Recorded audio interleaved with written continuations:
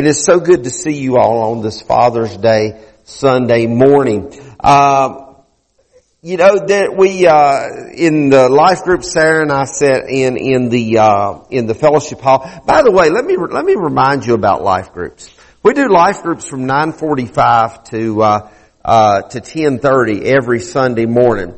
And I'm speaking mostly to adults in the room this morning. So there is a traditional Bible study life group for adults, and then there's a topical life group where Barry leads the Bible group, and then in the topical life group, Miss Alicia is the instigator of conversation. And this morning, rightfully so, we talked about dads. We talked about fathers and what it means to be a father and what impact our fathers has had on our life. There's teen life groups. There's children's life group. If you've not been part of a life group yet, come and be part of a life group at 9:45 on any Sunday morning. We have great time. We have great conversation. I really very much, I glean from it. I enjoy it. I am blessed by it, and I know that you will be too. And then, of course, we lead right into worship service. Now this morning in our life group, as I've already mentioned, Alicia led us into some conversations about dads and about fatherhood. We talked about our Heavenly Father. We talked about real life situations that happens and are happening all around us. I tell them just about any given Sunday morning, it seems like in our life group they completely dissect and disassemble my Sunday morning message. More times than not. They did that this morning. In fact, we finished up in life group and I said, you know what? I've got to run in here and I've got about 7 minutes. I got to go in here and come up with another message because y'all have already took my message this morning. But that's not true. Well, it is true, but I'm not going to preach another message. I'm going to share with you what the Lord has given me for this Father's Day. Actually, I put together this message. I wrote this message, if you would. Believe it or not, Alicia, I wrote this message back in 2008.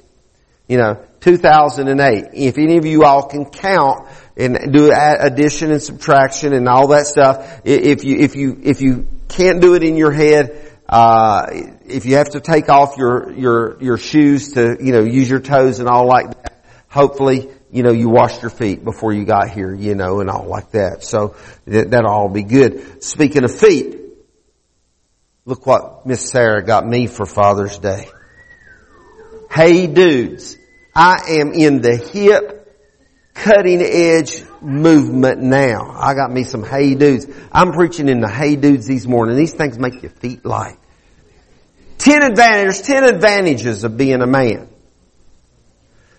10 advantages of being a man. The first one is your phone conversations never last over 5 minutes. And sometimes that's not exactly true. When you're a man and you're going on a vacation of 7 days or less, you only have to pack one suitcase, and a small one at that. When you're a man, you can channel surf the TV with your remote control, and you don't stop at every scene because you just saw somebody kissing or crying. If you're like me, I prefer gunshots, When you're a man, the closet in the spare bedroom is big enough for all of your clothes and shoes.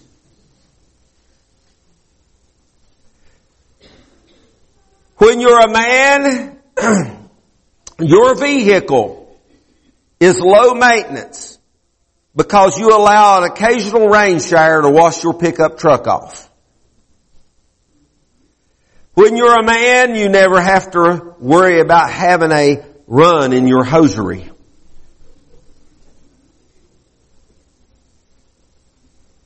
When you're a man and you go 3 or 4 days without shaving, people just assume you're growing a beard.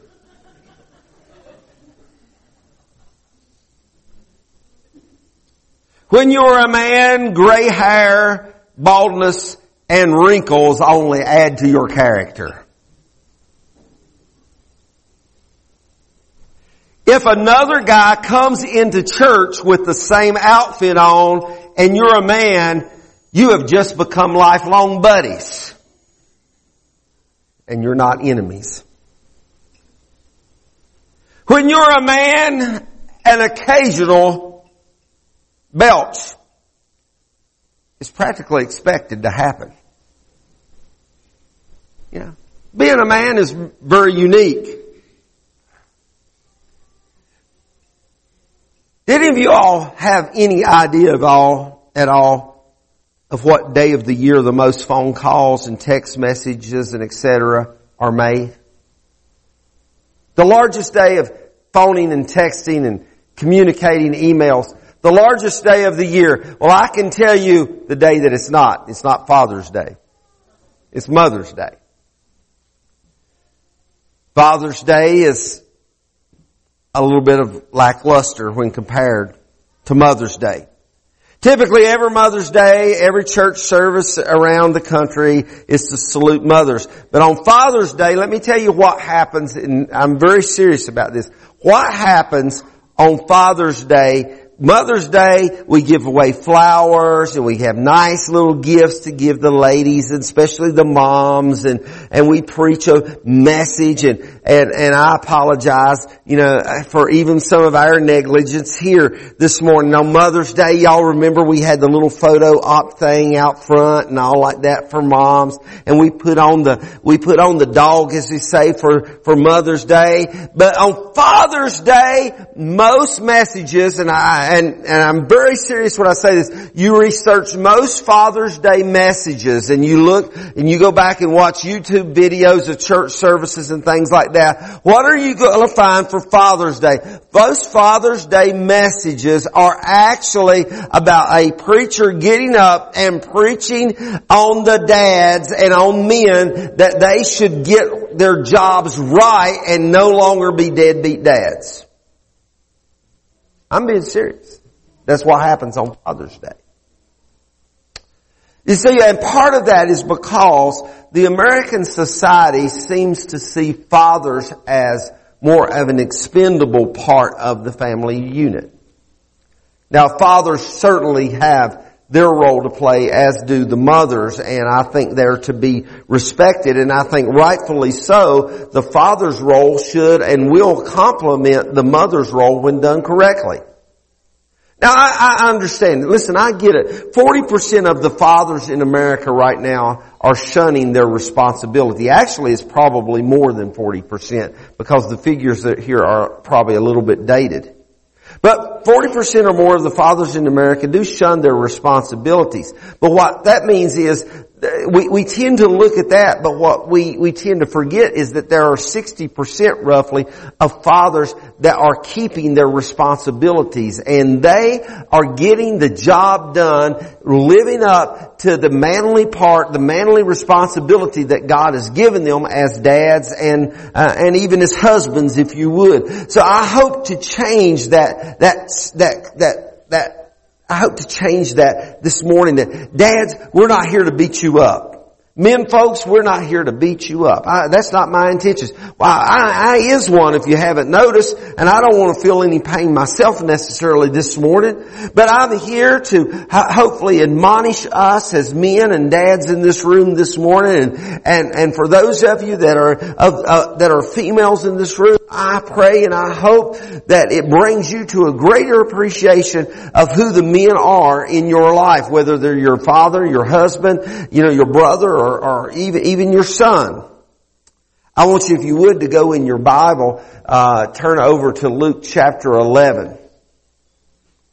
Luke chapter 11, Jesus is taking a teaching moment to teach about the role of a dad, or a father as we call it.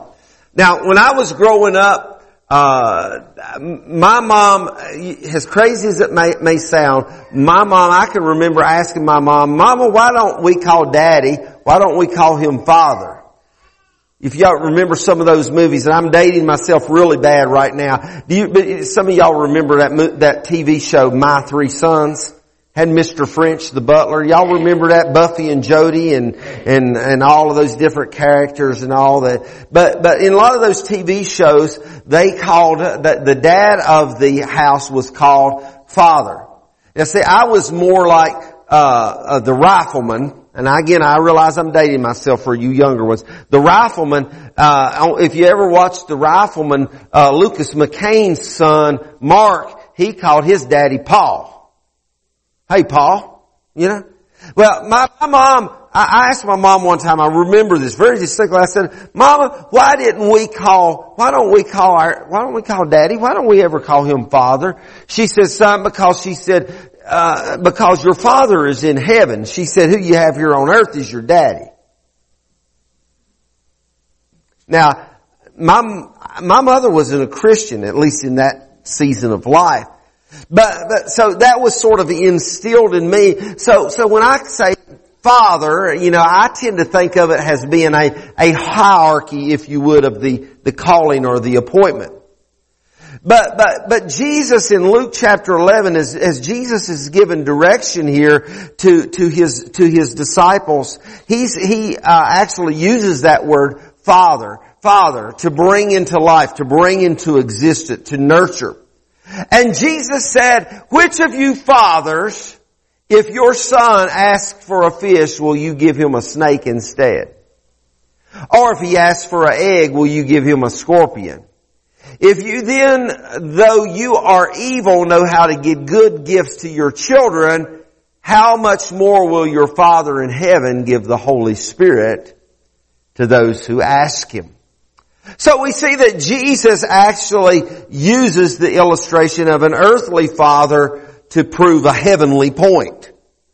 Now what happens when we begin to look at this scripture, what I begin to look at is that we find that Jesus is somewhat disputing this whole mindset of the Al Bundy syndrome that I think that we carry in the world today. Now, I never did watch these Al Bundy shows. I know who he is, and I know enough about the show. I've seen a little bit of them to know what they were about. But I even think back a little bit further, and I think about to the All in the Family and Archie Bunker, and Archie Bunker was portrayed as some bigoted, ignorant person that was supposed to be the head of his household, and he tried to operate it out of ignorance. Al Bundy was some kind of ignorant hick shoe salesman, if you would, that was dumber than a box of rocks, and he didn't know a whole lot. You find that sometimes in the world of Hollywood, in the portrayal that has been given or been made of the dad of the household, so much in society, you find it portrayed as somebody that's ignorant and somebody that doesn't know a whole lot, and he's the dumbest person in the household. But I have news for you. I don't think that that's the way it is at all. I don't think that that's what God intended. I don't think He intended for us to, even if you watch these commercials on TV, they cast the father as some kind of family idiot, if you would. I don't think that's it at all. I think that we need to come to a realization that God created the man. He created the role of father in a unique perspective, different than the mom, completely different in so many ways. So we are charged, fathers and dads, husbands, we are charged, if you would, with an extremely important, vital role in the family. If you go to Paul's writing in Colossians chapter 3, we find that Paul actually designated the dad, the father, the male, if you would, as the authoritative person of the family. Ladies, that doesn't mean that you're not important. Ladies, that doesn't mean that you don't have a role to play. Ladies, that doesn't mean that you're looked down upon. But what it does mean, again, I want to emphasize, is what it does mean that dads are to complement the role of the moms, the husbands are to complement the role of the wives, men are to complement the role of the ladies, if you would. We have a very important role to play, and rightfully so. In fact, what Colossians chapter 3 tells us in verses 18 and 20, Paul said this, He said, wives, submit yourselves to your husband as it is fitting in the Lord. Husbands, love your wives and do not be harsh with them. Children, obey your parents in everything, for this pleases the Lord. Now that must have been a very prominent circumstance or situation, because when we begin to read in 1 Timothy chapter 3, Paul also addresses the circumstance of role modeling, if you would, or fatherhood in 1 Timothy chapter 3 and verse 12, because then there he's urged to manage, the father is managed to his children well, and his household is also to be managed in a respectable manner. So there's great responsibility that's given to the dads. There's great responsibility that likewise is given to the mothers. But the father is charged with the responsibility of looking after the best interests of his family, financially, spiritually, and socially. So dads have a tremendous role to fill. But in the fulfillment of that role, I want you to understand that as much as fatherhood is God-given, it's an instinct that's enforced by its word. But being a father, being a dad, being a husband, being the male has a very unique responsibility.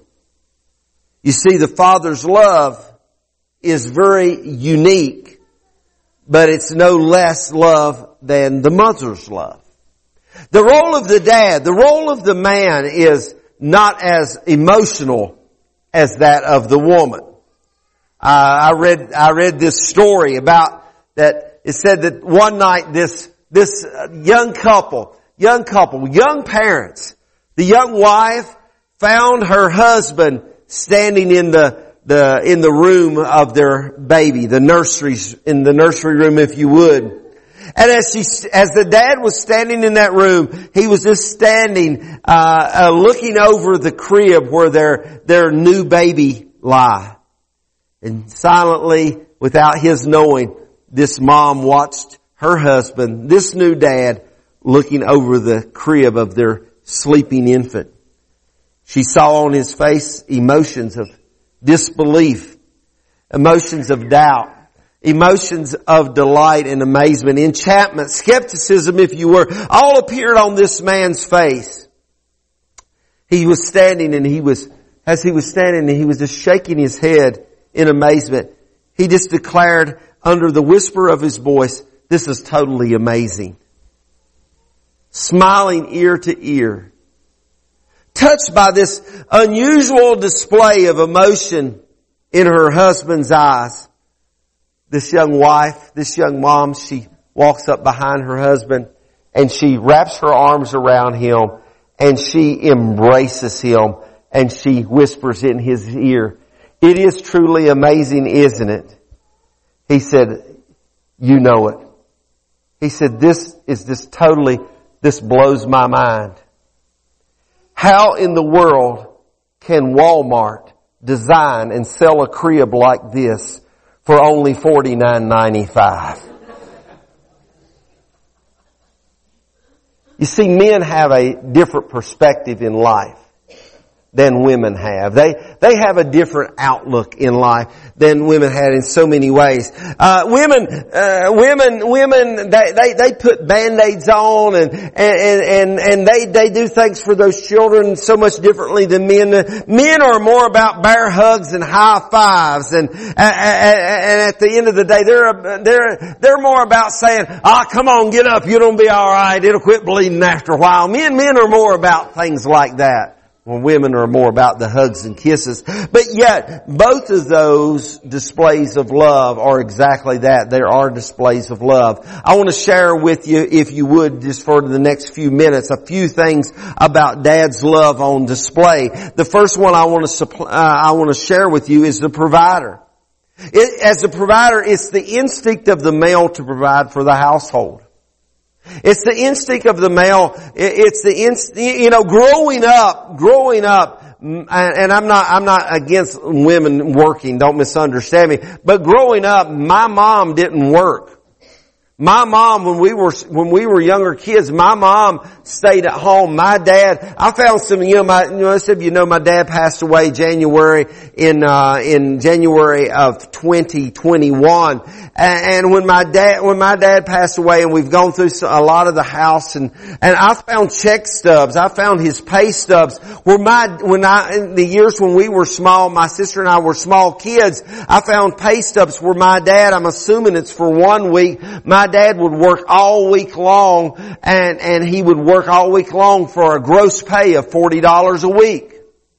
And my mom stayed home. He said, yeah, but things cost a whole lot less then. Sure they did, but they weren't that much less. But we learned to live off what we had. But my dad got up every morning and went to work, and I can remember my dad, after he got off work from the shirt factory that he worked in, he would go out and whitewash fence and paint roofs, and he would do what he had to do to provide for us as a family, and it was his instinct. He never asked anybody. I don't ever remember my mom asking him to do it. It was just his instinct. When Peter asked the Lord how they were going to pay their taxes, Jesus told him, you just go take a coin from the fish's mouth. And what this does, it teaches us that God is about our provision. And that doesn't say that God condones laziness, but because I don't think He does, to be honest with you about it. But what God does, God is our provider. If we will work hard, if we will endeavor, if we will seek out, then God will provide whatever we need in our life. But it is the instinct of the dad to go out and to work and then have a dependency upon God to provide. When God fed a multitude of people, probably more like 15,000. We call it 5,000, but the Bible says it was 5,000 men plus women and children. So it could have easily been 15,000 people with just a few loaves of bread and a few little fish. He provided the example of the Father will provide all the needs for His family. He provides for everything, and He still commanded dads to do that today. And the majority of dads, in spite of what we believe, the majority of dads are, even if it's a slim majority, are still providing for their children today, because it's a instinct and it's a God-given responsibility. As provider, 1 Timothy 5:8, God said this, and I believe we know this word. If anyone does not provide for his family, then he's denied the faith, and he's worse than an infidel. So I think that there is still a spiritual and there is still a biblical driving force that it will cause man, the male species, to be the provider for his family. The second thing that happens in love is the role of the dad. It's an instinct there to serve as mentor. It's God's example. God's example. God has always provided for His children, but it never replaces the value of spending quality time with His children. Listen, men as living examples, men are some of the best educators for their children, men and women. Now you may be in this room and you may be a mom and you may be a single mom and listen, that's nothing to be ashamed of at all. That's nothing to be ashamed of at all. But yet there is something to be said about the dads teaching the sons. There's something to be said about the moms teaching the girls. There's something to be said. Did you know this in the sense of Christianity, in the sense of church? Do you know if children comes to church, there's the days of bus ministry are sort of behind us. There's still some of it goes on. But if your children come to church, there's probably not a great big chance that the rest of the family will come.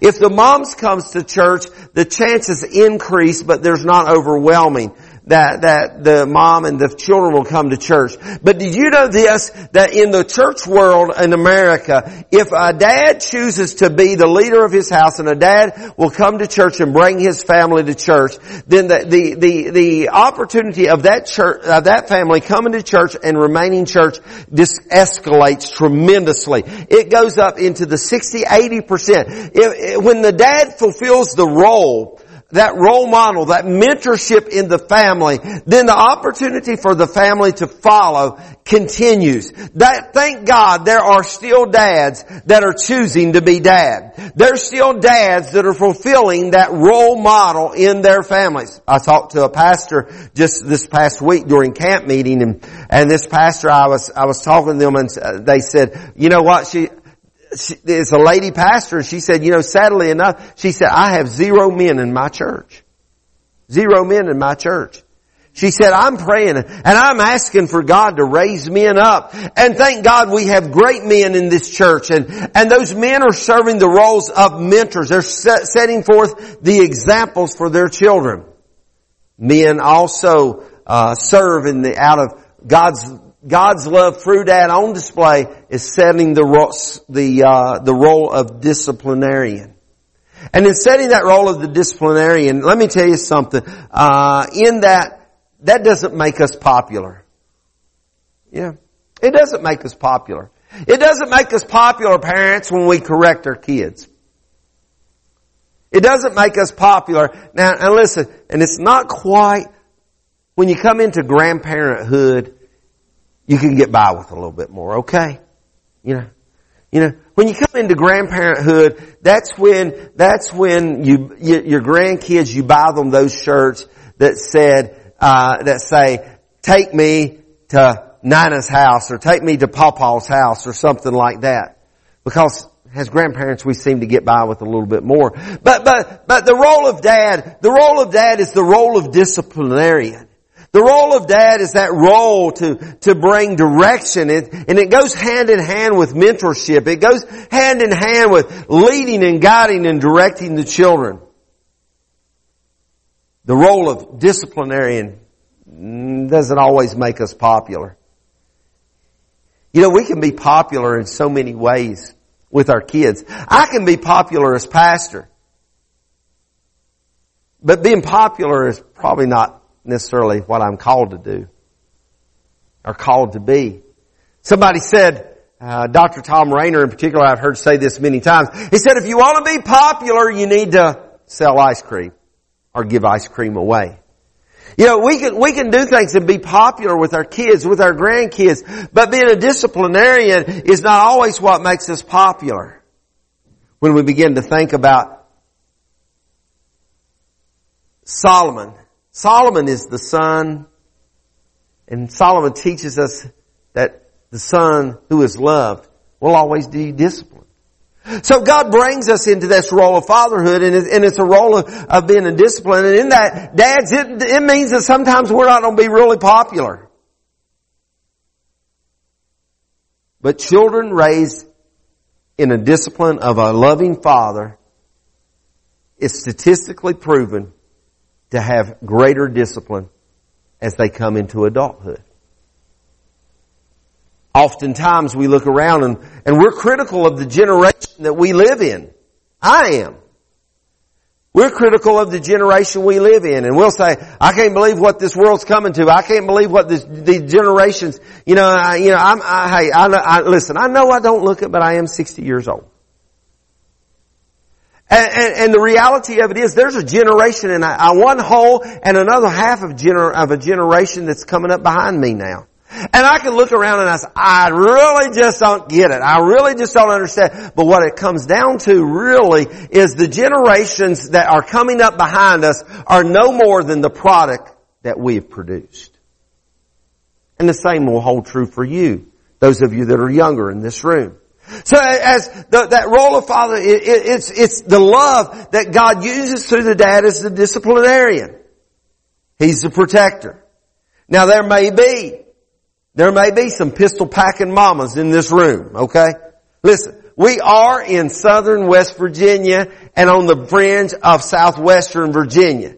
There are probably more bullets tucked under a belt in this room than we can shake a stick at. Okay? There's probably more bullets out there under the seat of your truck or your car than we can shake a stick at. And it's not all about guns and roses, okay? But the reality of it is there's an instinct given to the male, to the man, to the dad, the husband. There is an instinct given to be the protector. Most of the time when we hear that bump in the night, I'll say to Sarah, get up and go see what that was. No. I don't do that. I don't do that. Actually, nowadays, I just pick up my phone and I see what the camera's showing out front and out back to see what's going on. But it's the instinct of the protector. It's the instinct of the man. And it's God's love shown through the man to be the protector of his home, of his household, and of his family. It's not the instinct that is given to the woman, if you would. I'm not going to get through. I'm going to have to cut some of this out so I can let you go home early. Or on time at least. But dads will place themselves in trouble. And I want you to think about these things that I'm talking about. Dad places himself in the way of trouble. A man will place himself in the way of trouble to protect his family. In fact, Jesus applied that principle when he says the greatest love possible for a man to have is to lay down his life to save us. We are his children.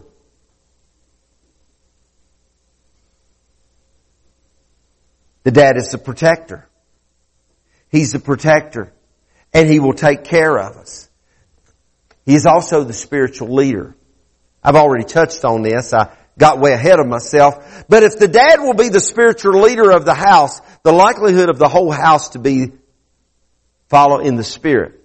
Now, that doesn't mean that you as the dad, you can cause your whole family, if you're saved, your whole, when Joshua said, as for me and my house, we will serve the Lord. You and you only can serve the Lord. But statistics tell us that if you and I as dads, as father, or as the male role in our house, the husband, if we will have spiritual disciplines, if we will spiritually have a commitment unto the Lord, then so will our house. Because we are the larger influence. We are the stronger influence in the household. Even if the lady of the house is the type A personality, it is still the role of the dad. And the dad's love is demonstrated through his leadership in spirituality. A spiritual dad will do his best to lead. He will do his best to lead his children in the way. In fact, 1 Thessalonians chapter 2, here's what Paul says about that. 1 Thessalonians chapter 2 verses 11 through 13. As a father deals with his own children, encouraging, comforting, and urging you to live worthy of God, who calls you into His kingdom and His glory. Understand this with me. Dads are very important people in the world. Dads are very important people in the home. Dads are very important people. And I could bash that more than 41%, more than 40% of dads who are not keeping their God-given responsibility. I could stand here and I could bash those 40% that haven't taken care of their children. Some of them even forsake their children. They don't even know where their children are at. I could bash those, but I'm not going to bash those this morning. But what I am here to say is thank God for there are still men that are stepping up to the plate, and they're being dads, they're being godly men, they're being godly husbands, they're being godly dads, and they're watching over the responsibility that God has given them. They're providing, they're being mentors, they're being disciplinarians, they're being protectors, and they're being spiritual leaders. I thank God for men that are still stepping up to the plate and doing and keeping the responsibilities at what God has given them to do. Can you give those dads a hand for serving and serving their families well? I commend you, dads. But I want to conclude this morning with talking to you about a heavenly Father. You see, because all of those things, all of those qualities, if you would, those qualities of love that I just shared with you about an earthly dad, they all are possessed by your Heavenly Father. You see, because if we ever wonder, and I heard somebody just a few weeks ago, they said, it was a young man I was talking to, he said, pray for me. He said, my wife and I are about to have our first child. He said, and I am really, honestly, he said, I am really scared. He said, I don't know how I'm going to do this. He said, I don't know what I'm supposed to be doing. I don't know if I can handle this or not. He said, I'm excited, but he said, I am scared to death. I said, the greatest example of a father found in Jesus Christ. He is our Heavenly Father.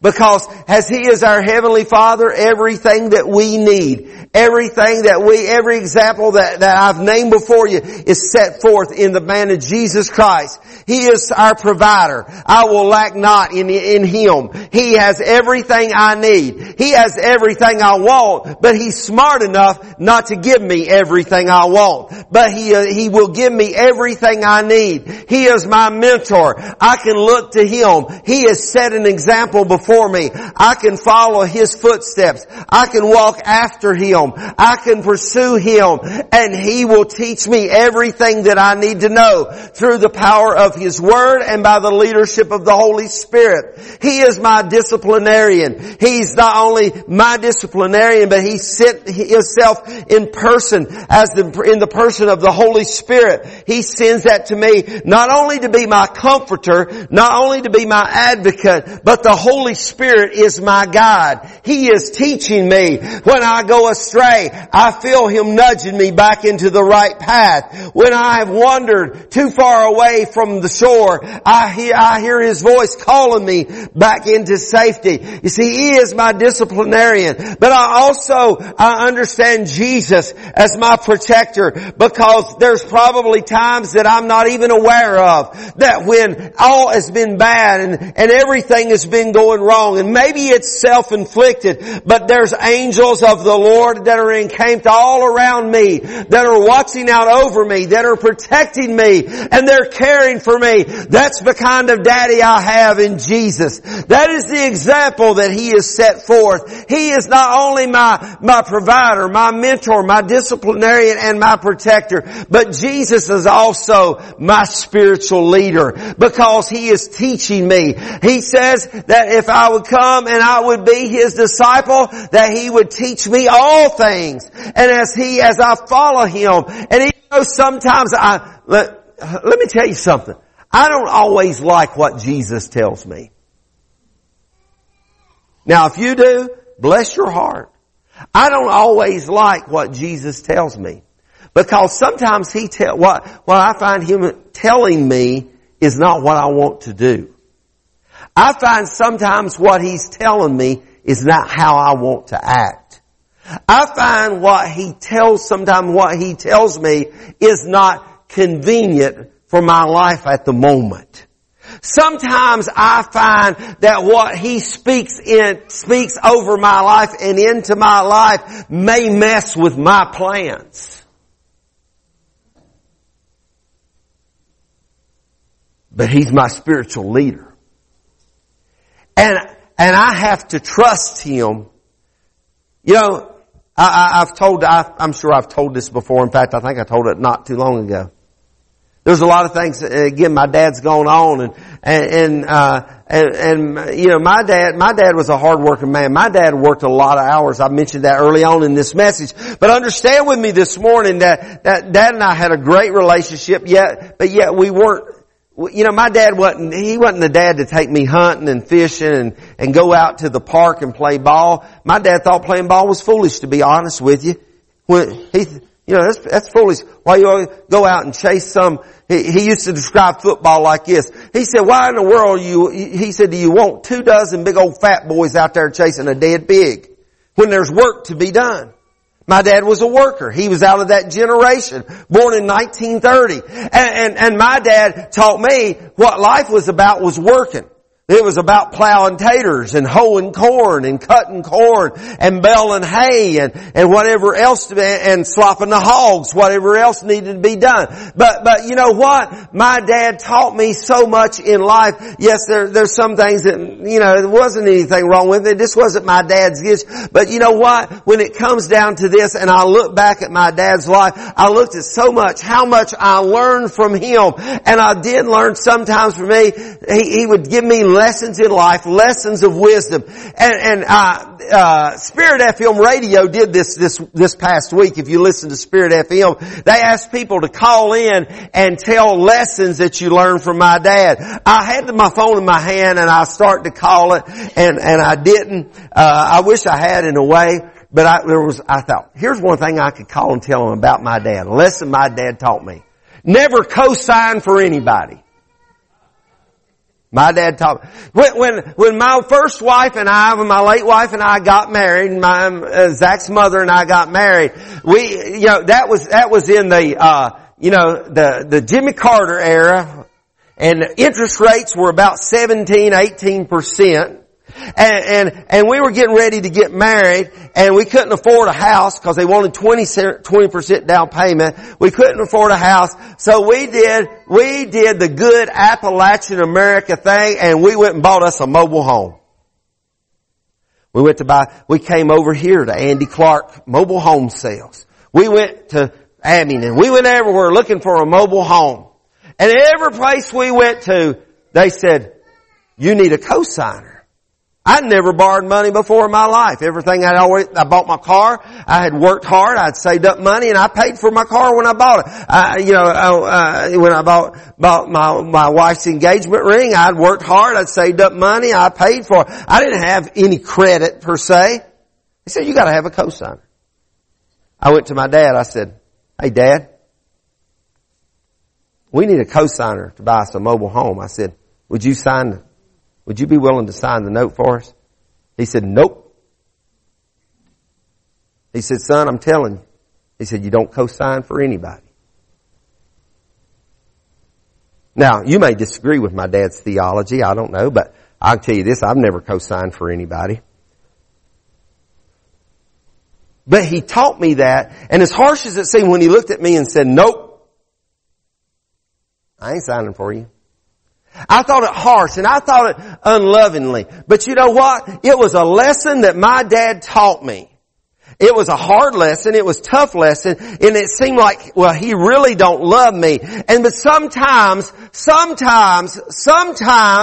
God comes to that place in our life where He's teaching us lessons, and we think He don't love us. We think they're hard. We think they're difficult. But let me tell you, when you get on down the road about 40 years later, and you turn around and you look back at the situation, I realize what my dad did for me. It may have been tough love, but it was love nonetheless. And he was teaching me a lesson. He was learning me some things in life. And God teaches us some tough lessons sometimes in life. And as we turn around and we look back at those tough lessons in life, it doesn't mean that God doesn't love us, but it means to the contrary. It means I love you so much that I'll even love you in a tough way. See, God loves us. We think about Him loving so much that He was willing to die for us. But He loves us so much sometimes that He's willing to practice tough love on us. And dads, sometimes you've got to, either you have or you will have to practice a little bit of tough love sometimes. And tough love hurts. It hurts you, and it may even hurt your kids. But nonetheless, the love of a father is unique in its own existence. And that love of a father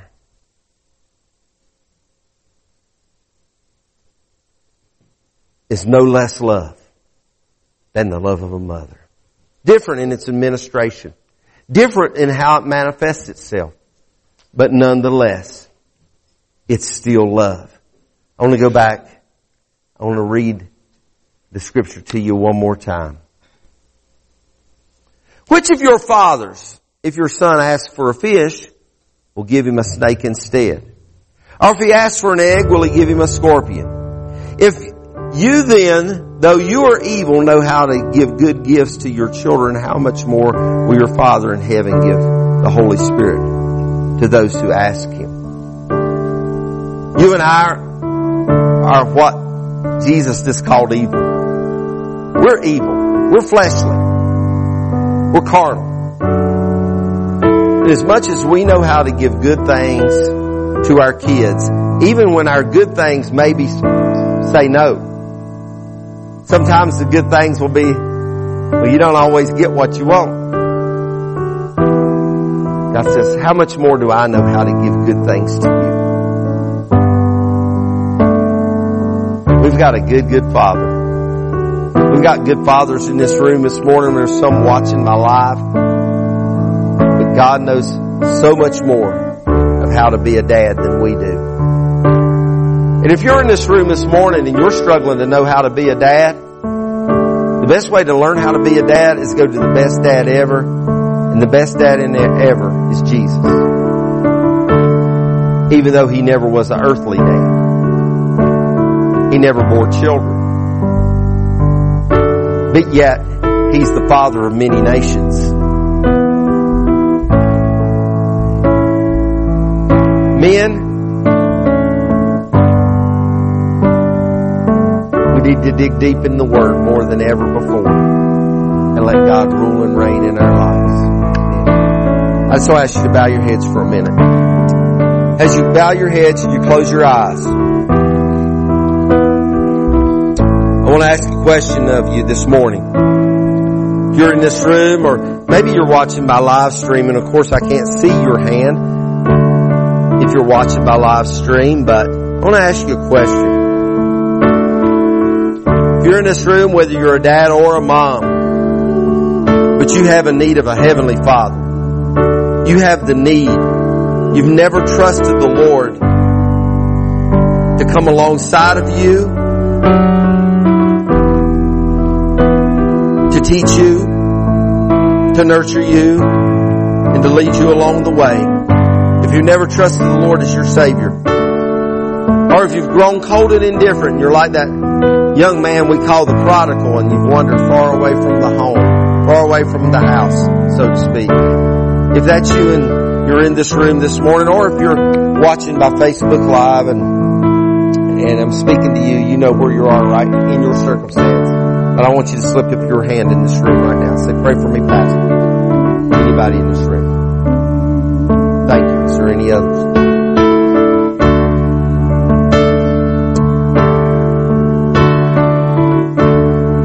Any others in this room? This is what I'd like for you to do right now. I'd like for us all to stand to our feet.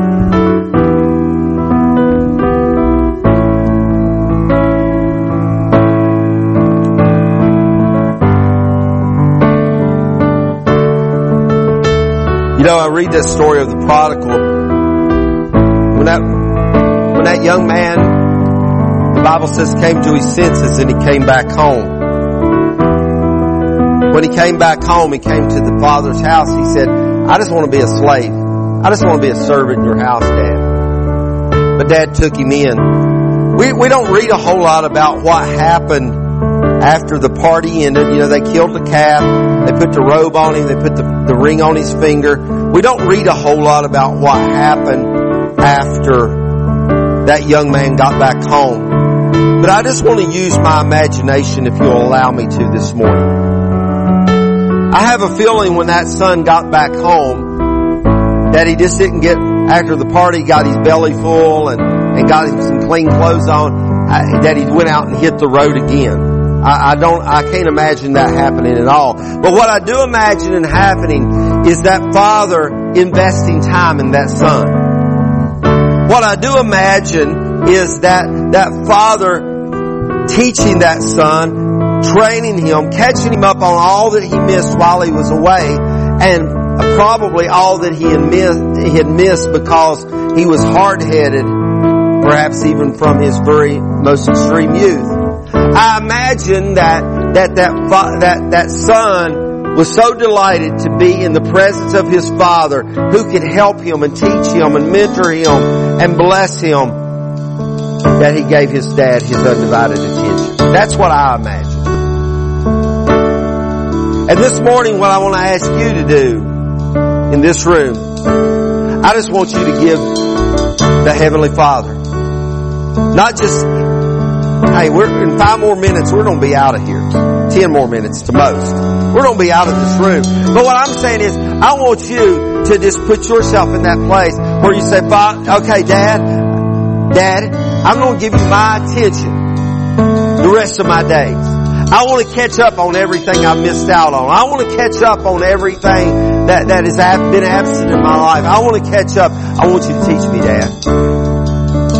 That's what I want us to do right now. As you're standing to your feet, I want you to lift your hands to heaven, and I want you to begin to pray. And I want you to begin to ask God. I want you to begin to commit yourself to God. God, I'm going to come into your presence. I want to be taught by you. I want to be led by you. I want to be disciplined by, yes, disciplined, Lord. I want to be disciplined by you. I want you to teach me your ways. I want you to teach me your doings. Can you join me right now, right where you're standing? Father, as I come to you, I dedicate my life to you. I surrender myself to you, Lord. I want your presence in my life. I want you to move. I want you to ministry. I want you to meet the needs of my life, Lord. I want you to touch and bless and heal. Lord, let everything, Lord God, in my life come into alignment with you. God, teach me your ways. Teach me your doings. Lord, let me take on the mind of Christ. Lord, let me have your mind. Let me know your heart, Lord. I want to become so close to you, Lord, that I think like you, I act like you, I talk like you, I walk like you. Lord, today, I don't want it just in this moment. I don't pray this prayer for this moment, this of time that I'm in right now. But God, I pray this prayer that, Lord, that I may grow in you. In today, tomorrow if you're tarry, you're coming. The next day, into these next months, the next years if you tarry, you're coming. God, I want to be under your wing. I want you to be my Heavenly Father. Lord, I want you to be my Heavenly Father. I want you to teach me and show me and guide me in all paths and all truths. Lord, I just worship you and I praise you today, Lord. Because, Lord, I need you. I need you, Lord. The world needs fathers more than it has ever before. But Lord, I need you as a Heavenly Father more than I ever have before. And I ask that you mold my life and shape me in Jesus' name. Amen and amen. Does anybody have a special prayer need this morning that we could anoint you?